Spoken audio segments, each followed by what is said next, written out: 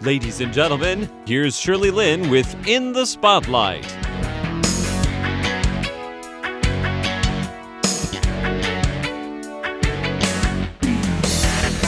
Welcome to In the Spotlight. I'm Shirley Lin, and with me in the studio, I have Duncan Longden, who's a photographer. Hi. Hi. And you've been in Taiwan for 3.5 years. That's right, on You're and from, off. Yes, on and off. Oh, okay. You're from the UK. Which part of UK? I spent 20 years in Oxford and then 20 years in London.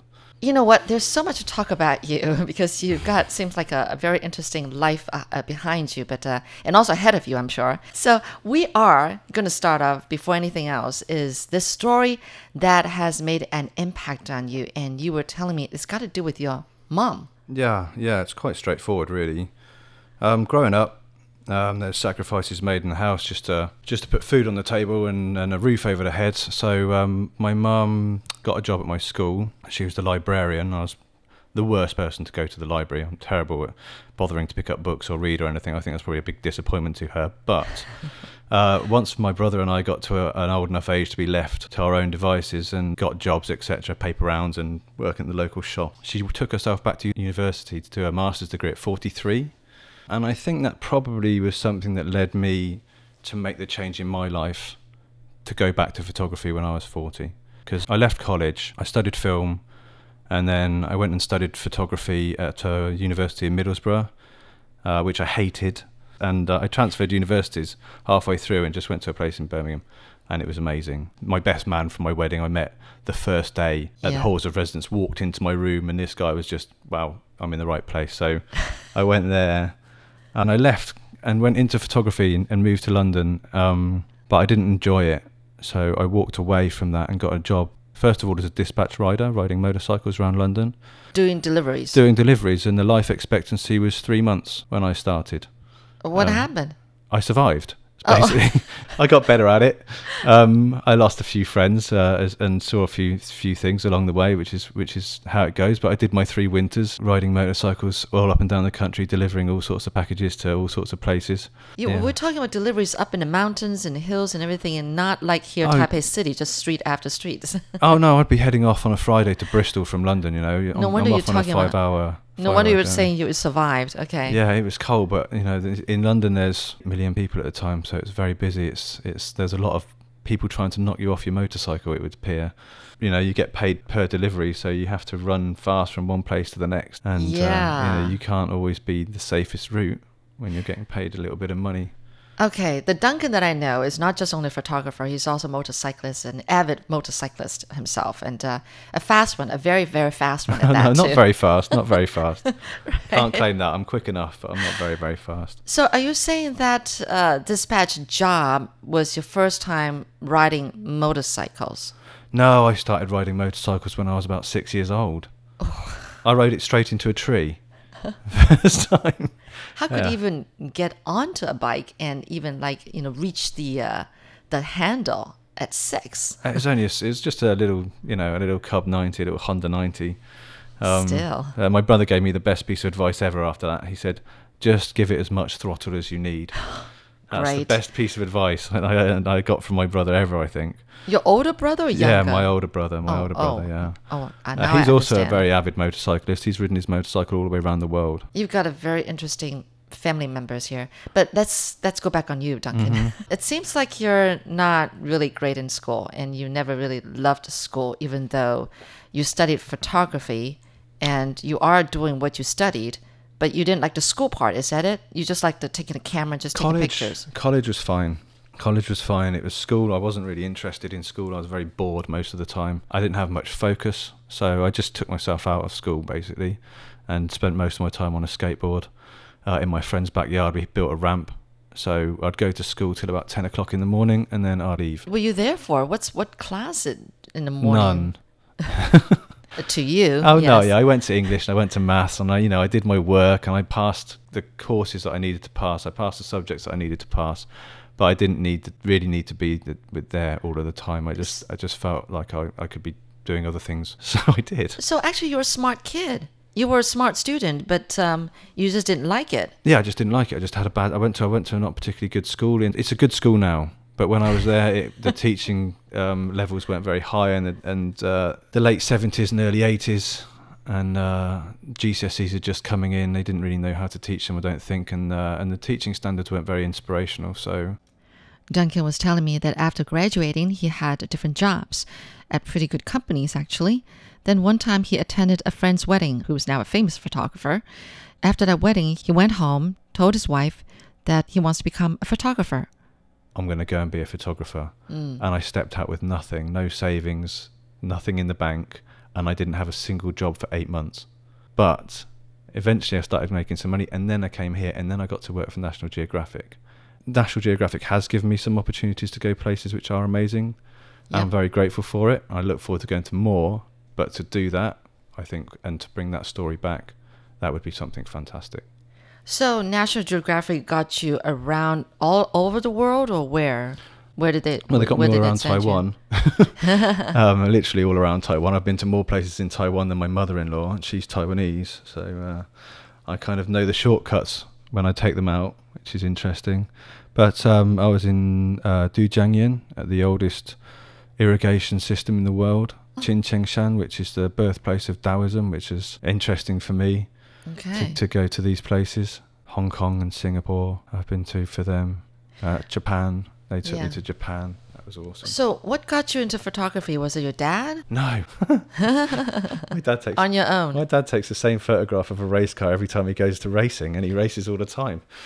He still has a nice camera. When I left film studies, I wanted to do special effects. Special effects? Yeah, I wanted to make animatronics. That's what I was interested in. What's that? Robots. Oh, like the old Jim Henson stuff, from the Muppets, things like this. But it was kind of going out of fashion, and CGI was coming in, and I missed my opportunity to get onto a course.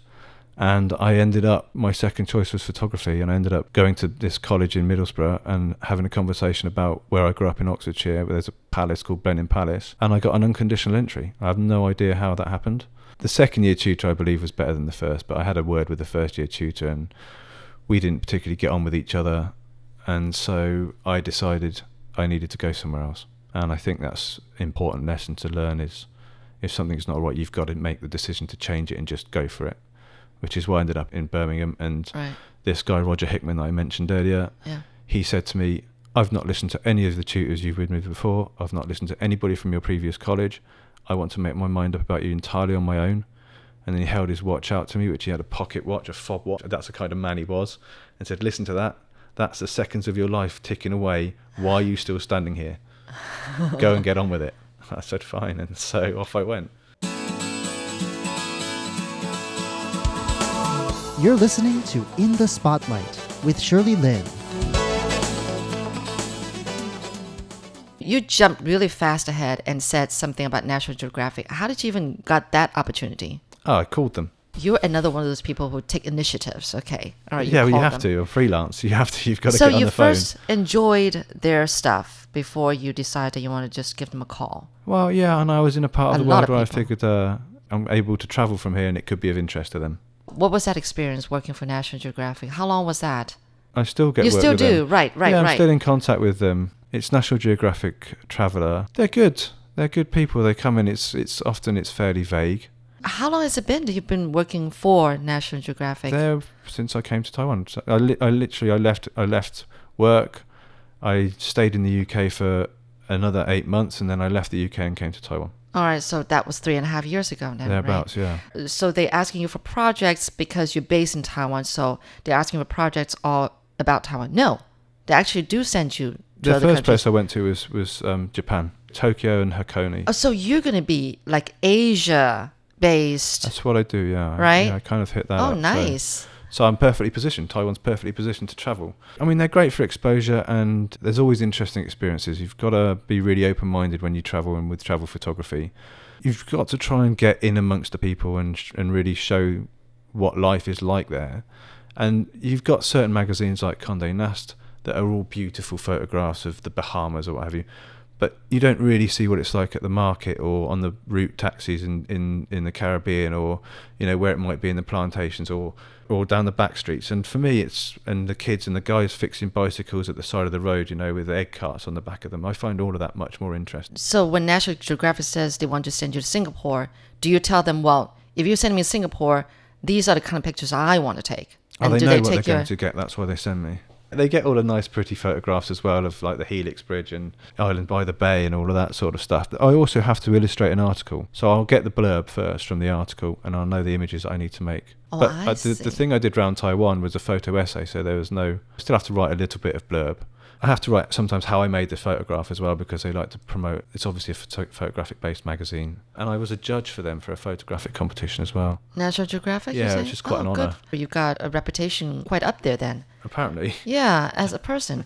Actually, I'm curious. When did you get your very first camera with your own money? With my own money. What was the first camera? It was not from your own money then. No, your very, very first personal. I got a present from my parents. It was a little Vivitar point and shoot. But my first SLR was a Minolta DX7000, and it was bought for me by an ex-girlfriend as a present for going to college, which is very nice of her. She didn't ask it back when you guys broke up. No, I'd sold it. So and I've had a multitude of cameras since then, but currently 4 cameras. Actually, I have about 6, but I shoot on Nikon primarily. I had to take photographs at the Ministry of Sound Millennium celebration at the O2 Arena in London. It's huge, and I got a photo pass to go there. I thought I had a photo pass to go there. I needed a camera, and I saw a Nikon for sale in a pawnbroker's shop. Poor guy from... Isn't that dangerous? No, it's fine. It was fine. If you know your stuff, then I guess it's fine. Yeah. Oh, well, I didn't have much choice. I needed a camera, and that was affordable, and it was a good piece of kit. And I still have the lens from that now, and I wish I'd never sold the camera. But it served me very well. It paid for itself that first night. And it turned out, though, my friend asked me, could I get him a backstage pass? So I went to go and get that sorted out, and then the officials actually saw the pass I had, and it wasn't a photo pass at all. The company that had organised me to go in had given me a fake pass, and I just basically lied my way in for myself and my girlfriend at the time, utter belief that this was the correct pass. So there we were in the official office, and they're saying, you're not allowed to work here anymore. And then the guy that was running the O2 Arena turned up, distracted them, at which point my girlfriend pulled me out and said, come on, we're leaving. So we went back, and then I phoned them, they said, keep a low profile. But at midnight, I was on stage for the countdown, 15,000 people cheering. Yeah, it was good fun. When you're around Taipei, do you carry a camera with you? Not anymore. But don't you feel like, oh, I wish I had my camera, because you just thought you saw a beautiful moment? I've got my phone. You don't have to have a special camera to make a special photograph. You have to just understand what you're looking at and make the correct composition, understand how to make the correct exposure. If I'm in the mood for going out and taking street photography, or if I've got a job coming in which is going to involve travel work, then for 2 weeks beforehand I will be out every day, getting sharp again. And yes, there's sometimes I see something which is obviously, oh wow, that's really nice, or that person's really interesting. I do teach a bit of photography and a bit of street photography, particularly. People seem to want to learn to do that quite a lot. It shouldn't be in your bag, it should be in your hand, because then you're ready to take the photograph. Otherwise you've missed it. And Duncan Longden will begin in next week's episode by telling a great story about how important it is to have a camera ready in your hand. So see you next week. For In the Spotlight, I'm Shirley Lin.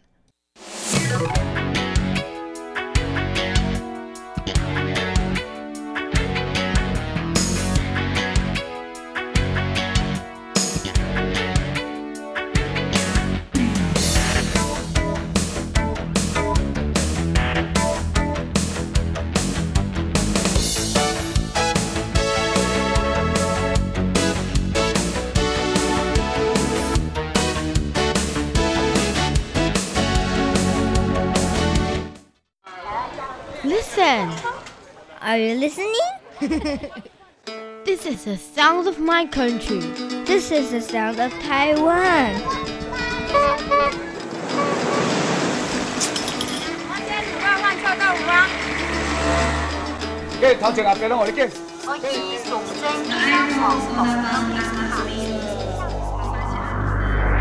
Taiwan, a small island with a whole world of sounds.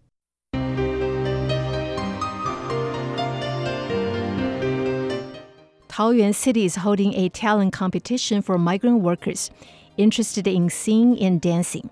Call 0223661368 by June 30th to sign up for the event. There will be a maximum cash prize of 14,000 Taiwan dollars. This ad is sponsored by the Taoyuan City's Labor Department.